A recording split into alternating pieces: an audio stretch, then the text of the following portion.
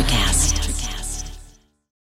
When you need mealtime inspiration, it's worth shopping Kroger, where you'll find over 30,000 mouth-watering choices that excite your inner foodie. And no matter what tasty choice you make, you'll enjoy our everyday low prices, plus extra ways to save, like digital coupons worth over $600 each week. You can also save up to $1 off per gallon at the pump with fuel points. More savings and more inspiring flavors make shopping Kroger worth it every time. Kroger, fresh for everyone. Fuel restrictions apply.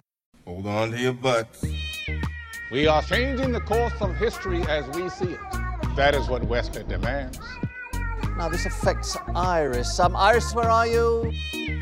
What you feel only matters to you. I do not entertain hypotheticals. The world as it is vexing enough. Iris, I have a tip for you. Don't take drugs! Or Whatever Movies with Wesley and Iris. What up, and welcome to Or Whatever Movies. I'm your co-host, Iris, and I am here with my older brother, Wesley. And today we're discussing a film from 2021, Guillermo del Toro's Indiana Jones and the Nightmare of Natty Gann. Wow, that's a lot of film references. We got The Journey of Natty Gann, Indiana Jones, and I assume The Temple of Doom, and... There was one more you worked in there? Well, Nightmare Alley, the Tyrone Powers film from like 1947. Yes, this is a remake, now playing only in theaters, and they're not joking. But we are in the midst of award season and wanted to bring to our devoted and loyal listeners our discussion on Guillermo del Toro's Nightmare Alley. So, Wes, did you like Shape of Water? Let's start there. Does anyone like Shape of Water? It has Michael Shannon. I like that. It has Doug Jones or whatever, Creepy Fish Man. He's cool. He's been in a bunch of stuff. But it was like all Guillermo del Toro movies. It's kind of gross. Like it was supposed to be sexy fish man story or something and lonely wannabe fish lady. As a love story, it played icky for me. I'll be upfront and say Shape of Water was not my thing. In fact, I kind of hated it, but now I don't really remember why. Like, I kind of wonder if it's worth a revisit because I do remember that John Dion was passionate about it. Writer-director John Dion, whom I've worked with for many years, just thought it was a perfect movie, and I was like, ew. I equate Guillermo del Toro movies to childbirth. In a way, this is from a dude perspective who has never given birth.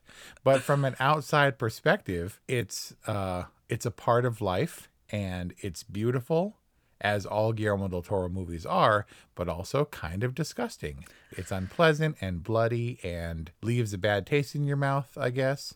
But somehow you forget about it and then end up wanting to do it again later. All of his movies are shot really well. Beautiful. He's generally referred to as an auteur or a visionary, and movies like Pan's Labyrinth and even The Hellboys and The Shape of Water and Nightmare Alley. Nightmare Alley was gorgeously shot. The images were super evocative and clear and clean, and it felt tangible.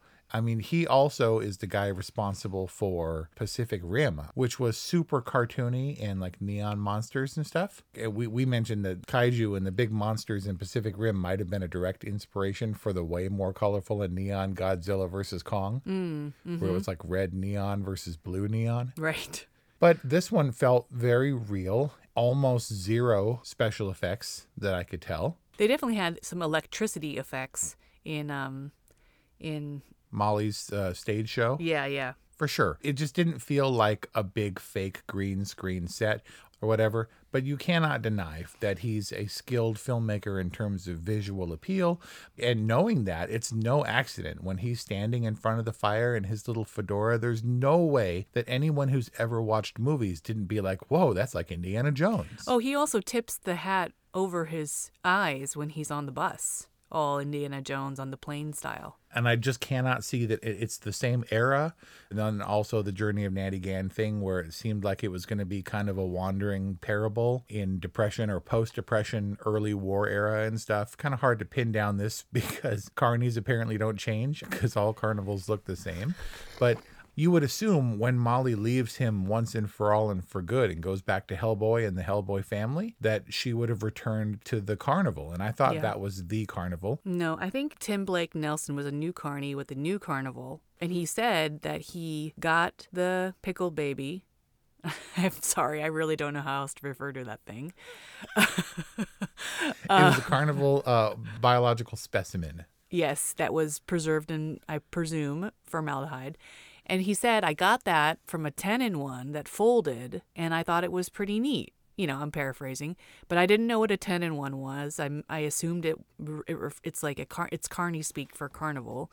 And he said that it folded. So basically, the other carnival, the original carnival, went under. They had a fire sale, and he picked up that little curio and put it in his office. Okay, but based on that obscure terminology, that's pretty thin. It's just, look, we got to get him full circle, got to get him back to being the geek, but it can't be the same carnival because they would know who he is and Molly would be there. So it's got to be a different carnival. So the other one folded and the same thing is in place. The same geek spiel is in place and the same pickled baby is in place. Well, yeah, all the carny stuff is like, that's for real handed down. That's like practitioner to practitioner. Like all that stuff is all inherited, right? Yeah, and that was also beautifully laid out. This is kind of Guillermo del Toro's terrain, the magical/magical realism fantasy type of vibe. And so I was waiting for that to be a thing. I was like, okay, the carnies are pretending to be special thingies, but they're actually really freaks and magic people and sorcerers and junk. And then it wasn't. Yeah, I was waiting for that to happen too. Every single thing was explained away. It really grounded this movie, not just in terms of realism because of the way that it was shot and the way that not many tricks were pulled on us, but everything was so laboriously explained, and they made a point of showing us that this world is real and practical. Nobody's magical, not even him. And in the way he comes up to be a flourishing, what do they call him? A mentalist. Or a trickster, you know, kind of the con artist that he ultimately became in trying to swindle Grindel, Ezra Grindel, was all skill-based, right? And he's like an up-and-comer, and he's a hard worker and all that stuff, who dedicates himself to the trade and I guess kills everybody who stands in his way. Yeah, very prestige-like in this sense that the magic and the illusion is presented for an audience and for us and for our enjoyment, but also we get the behind-the-scenes look. We're not talking about a spook show. We're talking about, entertainment for entertainment's sake. But I bring all this up because this is my jam. I love magic. I love movies about magic. I love to go to the Magic Castle. I did magic lessons at the Magic Castle, and it was really cool to see such a visionary like Guillermo del Toro play in this world. And it was so much fun. I mean, which is a weird adjective to describe Nightmare Alley. So you were jazzed by the magic and the carny aspect of it, but it doesn't start that way. It starts with Indiana Jones burning a body in silence. And you're like, he's a bad guy, which I guess ultimately Stan, of course, ended up being. But he also goes from bad, silent, stoic type. And it actually made me think Bradley Cooper might not be a bad choice to pull Indiana Jones moving forward. He's got decent enough good looks. Decent enough? He's a little bit wooden, I think. Bradley Cooper, in your movies, in the Hangover stuff, he's pretty dude bro-y and very animated, but I don't think he's a terribly amazing, dynamic, nuanced actor.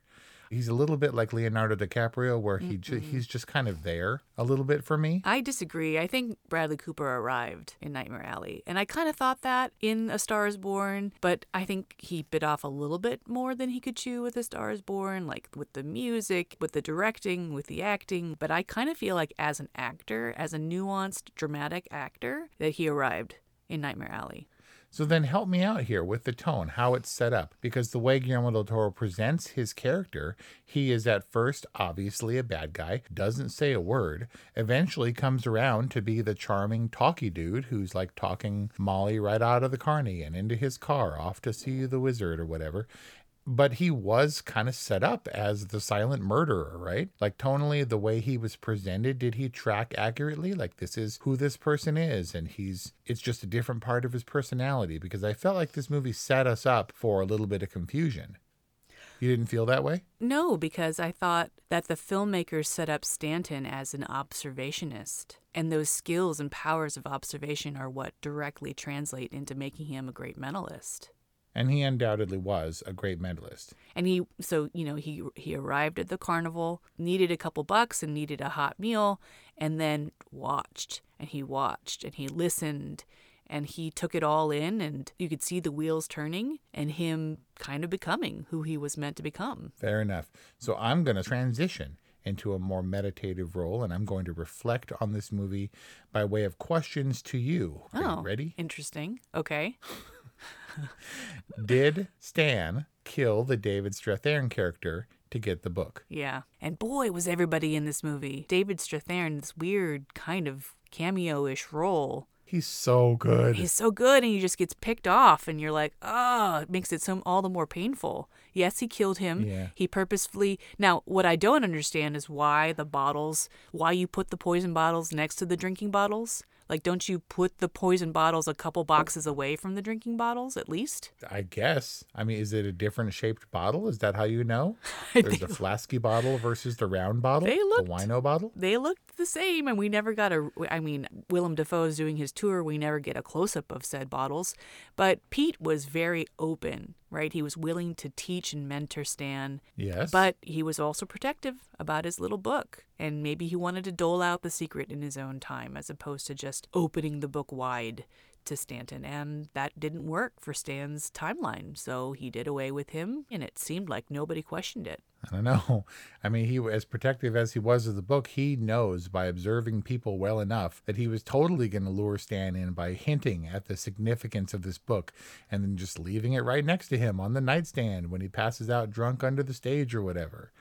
He's just tempting. He's just tempting him right there. He's tempting fate. Because everyone was so present and everyone was so aware, I wondered about the motivations of some of these people. It all felt like the con. It all felt like them luring them into each other's traps. Mm-hmm. They're all con people. Why did Willem Dafoe start showing Stan his pickling stash?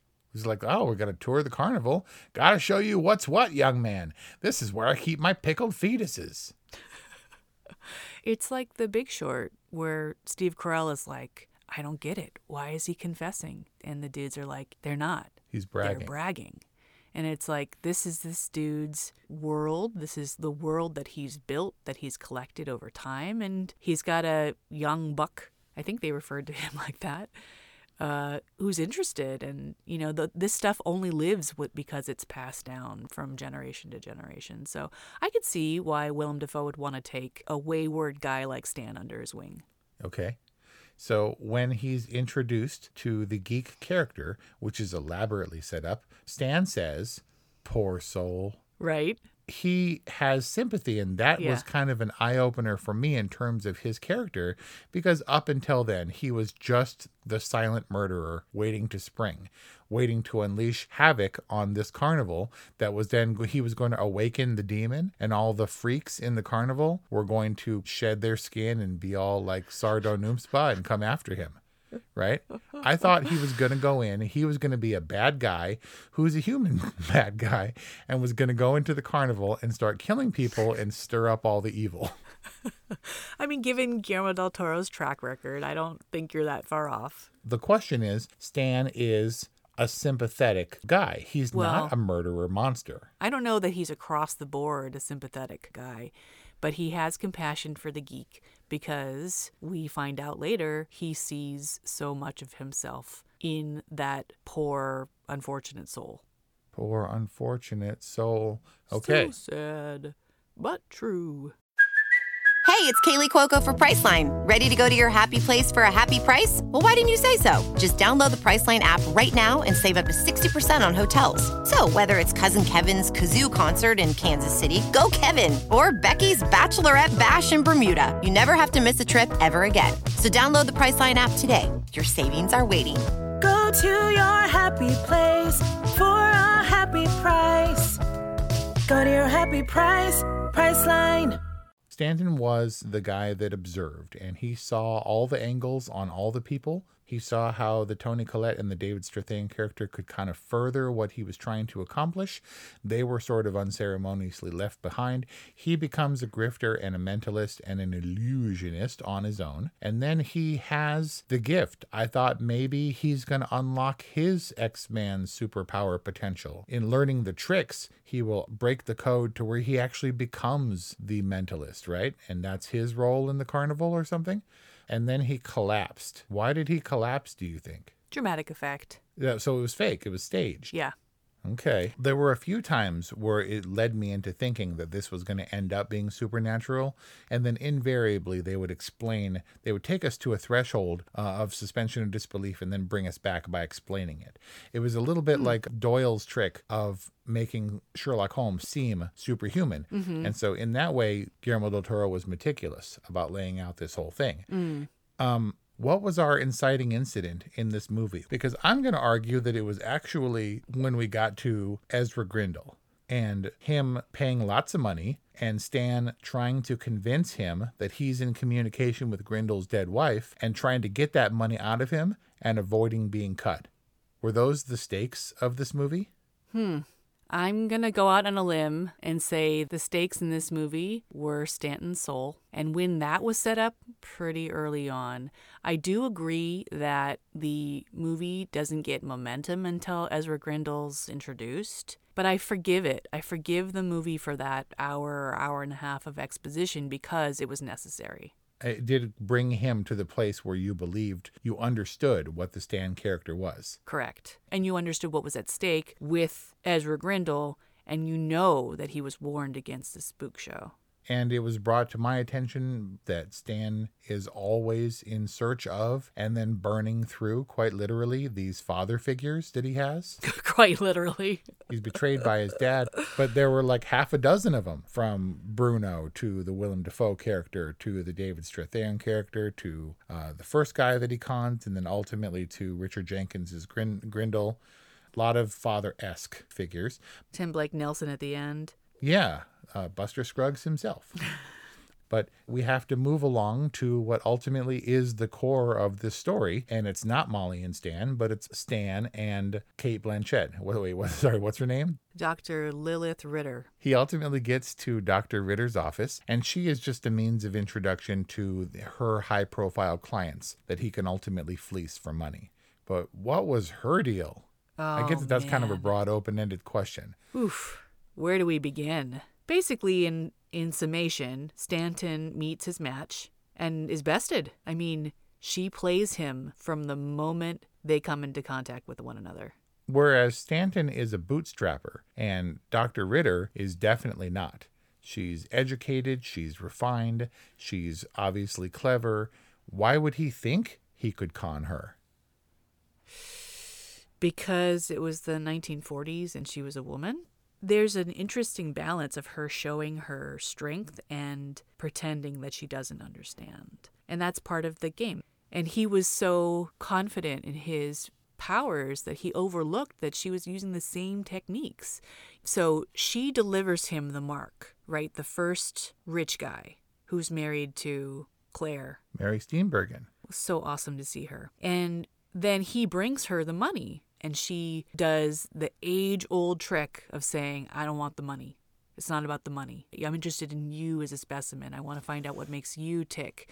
And she's conning him. And he's too prideful to realize it. It definitely seemed to get to his position where he was confident as a mentalist. It seemed like he felt he was always in the driver's seat, right? He was always the one running the con. He was always 2 steps ahead of everybody else. Right? And doesn't even realize, because he's maintaining that position for himself and self-assuming the role of leadership, that there's no way she could be a step ahead of him without him knowing, right? Right. It's his blind spot. Yeah, and so the hubris plays into his character in a big way, and you see how he came to that position. But she entered in halfway, and she was anomalous in the sense that her motivations were less clear. Did you get a sense, aside from her ultimately bearing her scars to him, of why she was the way she was? We get that she came from a hard place, that she has her own trauma and her own baggage. But we've talked about this, like the con man or the crook these cons and these crimes take as much work and effort and intelligence. And if these people just applied themselves to doing good, like imagine how much good they could do. Like she just seemed like a bad apple who applied her position, her intelligence, all of these things for the con, for the power. Imagine the circus they could have started. It seems like when Stan meets someone, he's trying to get an idea of who they are. He's observing them so that he can find the angle, right? Find the chink in the armor, find his way in so he can get out of them what he needs. It's an interesting dance that they do, he and the Dr. Ritter character. She reveals some things to him. He reveals some things to her. She's good at not showing all her cards. And for her character, I think that's fine. For the movie, I didn't know she was important except for the fact that she was Cate Blanchett. Mm-hmm. And so when they went into that dance they did, this exchange of information, there were no stakes and there was nothing to indicate that we had finally reached a culmination of his experience where he would have to face off against a worthy adversary. All I really saw, I was just concerned for Molly, and I could see the concerned glances from Molly where she had noted that Stan had met his equal in a woman and it wasn't her. Mm-hmm. That was kind of a bummer. Yeah. What did she say? Like, I know that you think that she's class. Like, she's the class that he's aspired to, that he thinks that he is deserving of. You know, he obviously looks down on the carnies when they come to the hotel room or their apartment to visit. Like, he's above them now. You know, he's climbing the social ladder.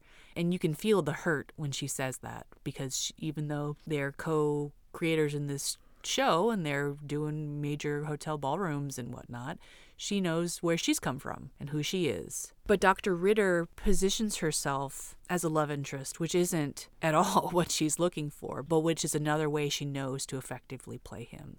Like, he knows that, as Toni Collette's Xena put it, he's easy on the eyes, even if he is just an Okie with straight teeth. Like, she uses that, like, of course he would assume that she would be into him. And she uses that to her advantage, Dr. Ritter.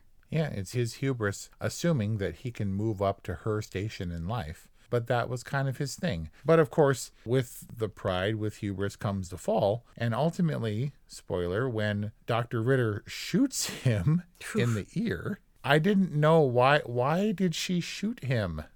I don't think she intended to shoot him in the ear. I think she intended to shoot him between the eyes, and then she could very easily make a case for self-defense and maintained the ruse that this was a dude who lost his mind and tried to attack her, and she was defending herself. She was very calculated because she also has the evidence on tape of him losing his temper.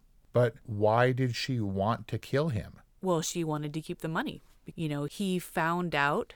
She showed her hand. She says, "I love you, Stan." And he turns around because he knows that she's lying. And she says, was it too much? Like overplay it or something? Yes, I tried too hard. But because she misplays that moment, he realizes in that moment that she's conning him. He looks in the bag already knowing that the money's not there. So at that point, she has no choice. She either has to get him caught or she needs to kill him. My problem with Guillermo del Toro movies has always been thin character development. Stan is far and away. What's his real name? Stanfield? Stannard? What's his name? Stanton Carlisle. Far and away, he was like Guillermo del Toro being like, I'm going to make a really balanced, explained, and thoughtful character, and nobody's going to stop me. And how much of that was Bradley Cooper as an emerging or arriving filmmaker and as a producer on Nightmare Alley? Fair enough. And he's an accomplished director and has had lots of good roles. But I think, like Leonardo DiCaprio, this movie kind of happens around him. And he's a reactionary actor. Do I see the world and the upbringing in Stan's eyes? Not really. Bradley Cooper, he's a pretty dude, but he looks kind of dead behind the eyes to me. Like an American Psycho type. I felt like Stan was a deliberately, painstakingly rounded character, but Dr. Ritter was an entirely different matter. And Guillermo del Toro can never be faulted for the tone he sets. It's always very consistent, and this was a film noir. And I really thought that Dr. Ritter was kind of the weakest character in this movie. She seemed like the Moll. She seemed like the dame, the noir dame who's going to suck you in with her sexiness and shoot you. Dr. Ritter struck me as a jungle cat. cat. He comes in and he decides he's going to tame this cat because he's been taming cats all his life. And he gets the jungle cat to purr and maybe even expose the belly. And then when the jungle cat bites him or slashes him, he's like, what the hell? And the jungle cat says, this is my nature. And you came with your hubris and believed I could be changed. But you mustn't be surprised when I bite you, you know? Like she was going to kill him because she's bad. And she's badder than he is, but he thought he was in control and he obviously wasn't. And it seemed like she was kind of a caricature. Her motivations weren't terribly clear to me, whereas Stan's were. The real focus wasn't their dynamic to me. And even Molly didn't prove to be that important, other than to show us that he had cast off the last remnants of a level that he had once aspired to, right?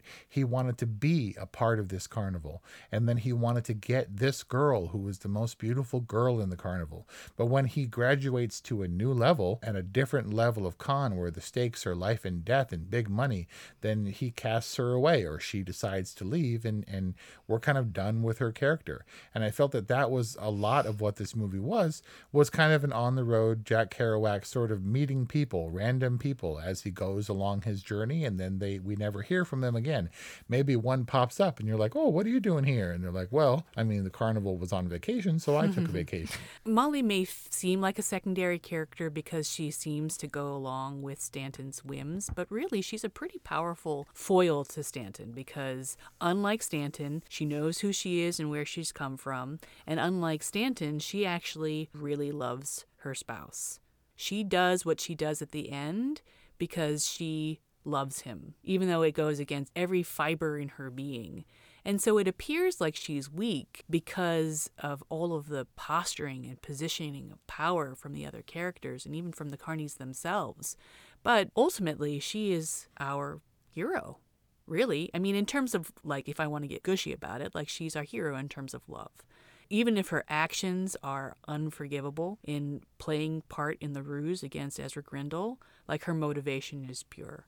I thought as much as well. And so when she disappears, and it's fairly unceremonious, when he falls on hard times and ultimately has to crawl back to the circus or a circus, I really thought he was going in search of her. So her disappearing is part of my frustration with this movie in that it took us on a far-flung journey that didn't bring us around enough for me to feel satisfied. I didn't understand how Stan got to a place where, even as broken down as he was, he became the subject of the con. He's so hyper-aware, and by this point, we're so hyper-aware of the geek spiel that I was waiting for his angle. I was trying to understand why he would agree. But at that point, Stan's broken. He's a broken man, and he's accepting his fate. I knew that Stan was going to be the geek. I knew that was the only place where this movie could go. But I accepted it. I accepted being ahead of it. And I accepted all of the slow burn buildup to get to this point because the final scene was so satisfying. Everything in the movie was built for Stanton to accept that he is a bad dude and that this is what he was made for. Like, this is what he deserves. I agree. It was well set up. I felt like it was kind of an abrupt turn. It's not as though he got to the place where he was being conned by Buster Scruggs. No. He wasn't buying the sale. He knew the sale just as much as we did. And that was evidenced by the fact that he took the second drink of the tinctured alcohol. And knowing that he heard the spiel and you could see the recognition in Bradley Cooper's otherwise kind of dead eyes, the fact that he took the second drink of what he knew was the tainted alcohol was an indication that he willingly embraced this role because he had nowhere to go. He was still in on the con. He understands that this is his comeuppance. Yep. You know, once a carny, always a carny. And you can check out anytime you like, but you can never leave. Yeah, and just that he was a bad dude, and it's a complicated experience to root for the antihero and then come to a place of acceptance of the antihero's fate. And you can probably tell Nightmare Alley really worked for me.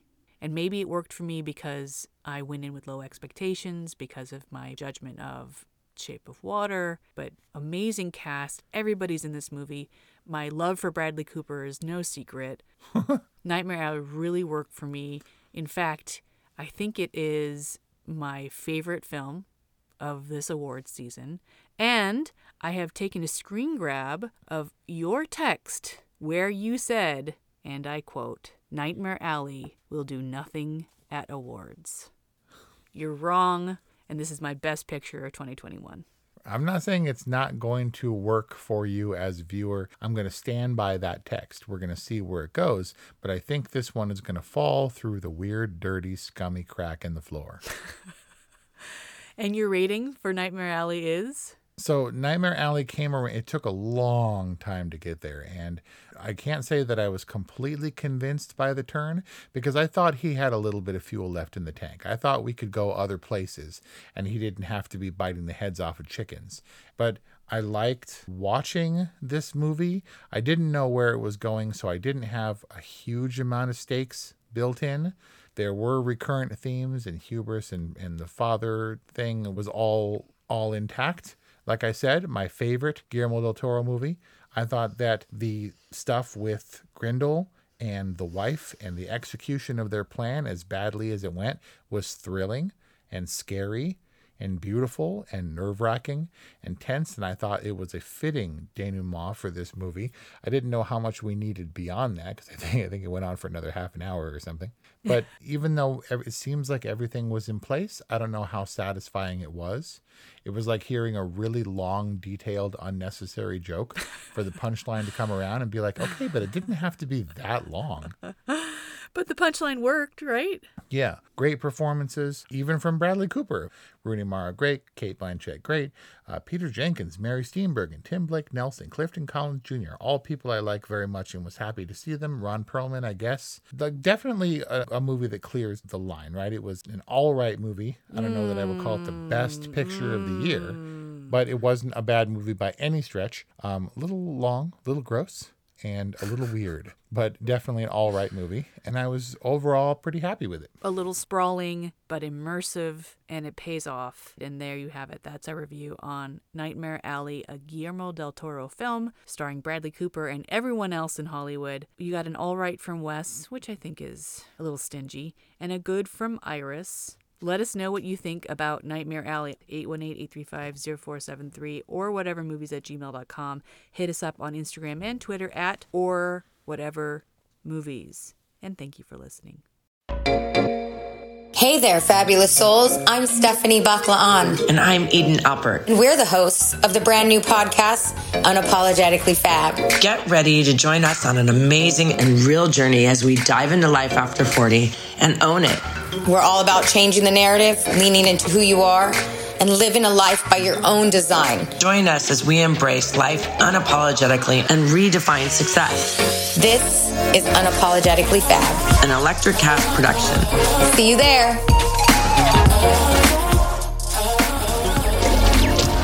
Electric Cast.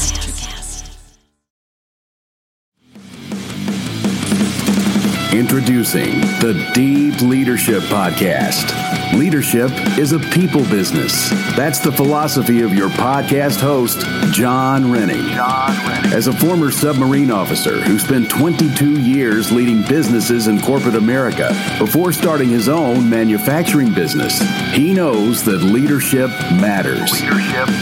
Deep Leadership is real-world, actionable leadership advice from John and his expert guests. Become a leader worth following. Subscribe today. Electricast.